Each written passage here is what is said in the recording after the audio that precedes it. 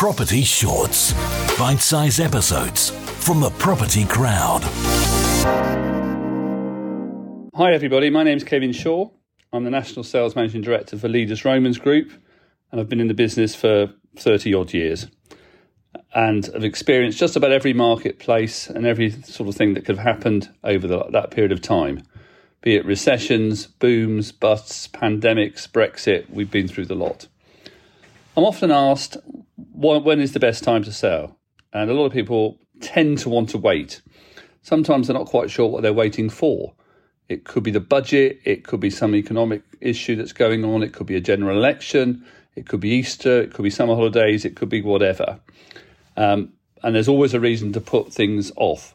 But I think as we go into May 2023, now is a really good time to get your property on the market.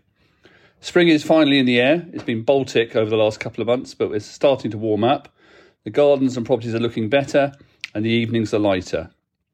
On top of that, the turmoil that was caused at the end of 2022 with mortgage rates jumping has stabilised. Prices have come down slightly in the housing market, but nothing as dramatic as was being anticipated at the end of 2022. And the buyers out there are super serious. So, you're not going to get bombarded with viewings, but you will get good quality viewings. And we are selling properties in a ratio of 1-7 in terms of viewings to sales. So good quality out there, good time.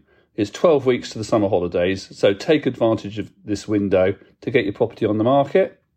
We're ready at the click of a mouse or at the end of a call, or pop into our local branch. We're still great believers in the high street and local knowledge. And our teams are super ready to help and get you moved. So as they say, going back to my schoolboy Latin, carpe diem, now is the time. Property Shorts. Bite-sized episodes from the property crowd.